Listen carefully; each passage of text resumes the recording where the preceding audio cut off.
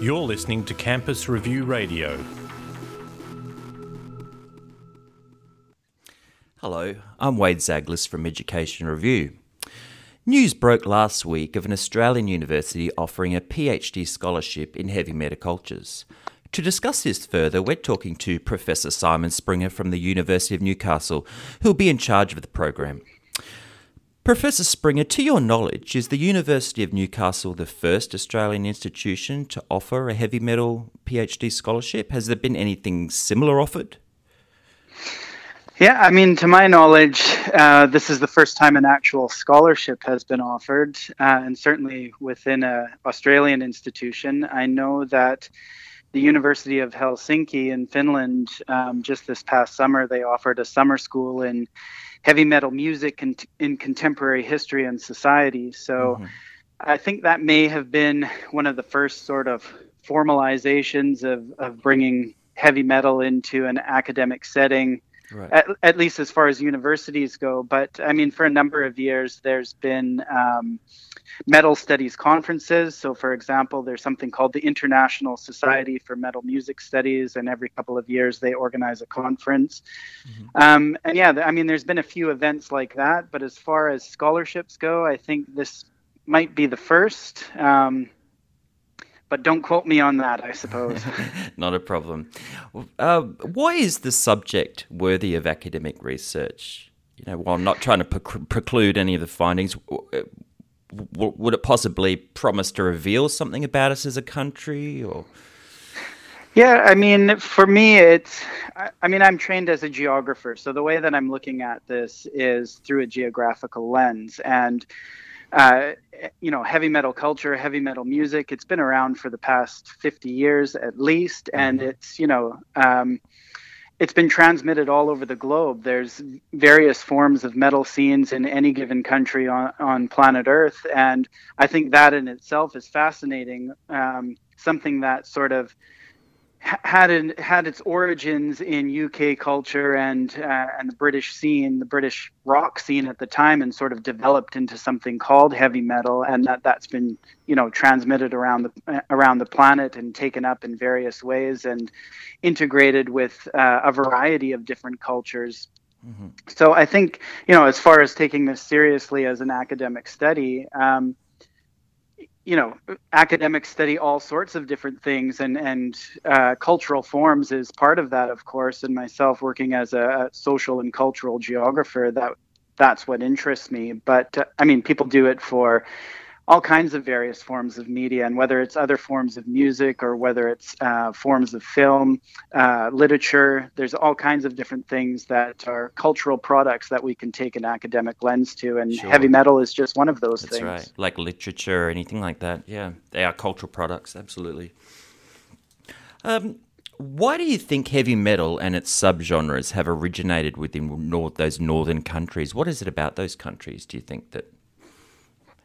Yeah, I think that, I think we have to take a kind of a long view of this and think historically about, the way that the world has evolved to the place that it is today. And that involves asking some questions about the history of colonialism. So if we're talking about, a long kind of perspective, we can see that the United Kingdom, England was obviously one of the key colonizers on the planet. And with that, not only came economic forms of control, but also came the diffusion of a particular cultural form, right?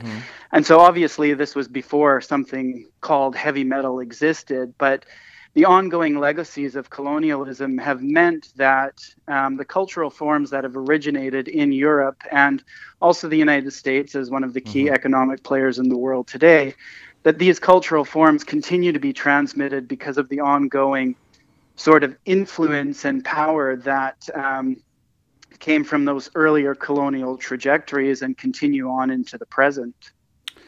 Okay. And so if we're going to look at what's happening today, then I think, we can look at the diffusion of colonialism in the past and its ongoing implications in the present. And this isn't to say that, there's an imposition of heavy metal as a form of colonialism, but rather to say that heavy metal is a product of of a particular moment in time, a particular cultural form, and its uptake and diffusion is part of that longer process, right? And certainly in any given country, it would be taken up to a greater or lesser extent, and perhaps even resisted in some contexts. And in most instances, it's been embraced as something to be welcomed and celebrated, and to be, I suppose, meshed with the local existing culture. So we see, in places as diverse as Indonesia and Brazil and South Africa,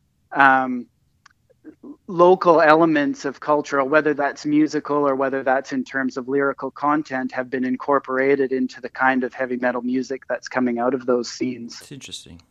Yeah. So we know, many other cultural products like literature, film, art, etc., have been worthy of academic inquiry for a long, long time. Why do you think that heavy metal and its subgenres hasn't been seen as a serious academic subject? Yeah, I think that, it's what's been really fascinating for me is the way the media has picked up on this story and has taken such interest in it, and that in itself is what I find so fascinating in many ways, right? And gives sort of credence to the idea, well, there is actually something to study here. And I think, to answer your question and to sort of reflect on why there has been so much interest, I think it's because, traditionally heavy metal has been thought of as something that's kind of a lower cultural form, if you will, that it's a lowbrow form of art and not really been taken seriously. And of course, I would argue that this is a problematic stereotype, because the musicianship and also the poeticism in some of the lyrics in this form of music is, very advanced. I think metal musicians are some of the most proficient musicians you'll find on planet Earth. And so you take that sort of stereotype of metal as a negative kind of thing and contrast that with academia, which is often put on a pedestal. It's also a cultural form of its own, right? And it's often thought about as highbrow culture, if you will. And you put that together with something like heavy metal. Yeah, and they're considered as polar opposites. And I'm trying to suggest, well, they're not polar opposites. There's actually, a conduit between them. And certainly from I don't know how many heavy metal musicians would be interested in academia per se, but from an academic perspective, certainly heavy metal is something that I think is worthy of academic investigation, precisely because, as I mentioned before, it's been around such a long time. It's a lasting cultural form, and whether people want to embrace it and accept it or turn their nose up at it. It's interesting the kind of responses that it provokes, but at the same time, it's not something that's going away anytime soon. So we might as well examine it for what it's worth and see what can come out of it. And in terms of, what benefits studying it might have for contemporary society in general, well, I think there's lessons that we can learn from heavy metal culture, and one of them is the unity that's involved. Many heavy metal fans, they find a deep affinity for one another, and it crosses language barriers, it crosses religious barriers, and people just come together around this idea of their love for a certain form of music. So that kind of connectivity and potential to build community, I think, is a larger lesson that society can learn. Professor Springer, it's a fascinating research subject, and I think you will get a big response. Thank you so much for talking with Campus Review. Yeah, thanks for having me.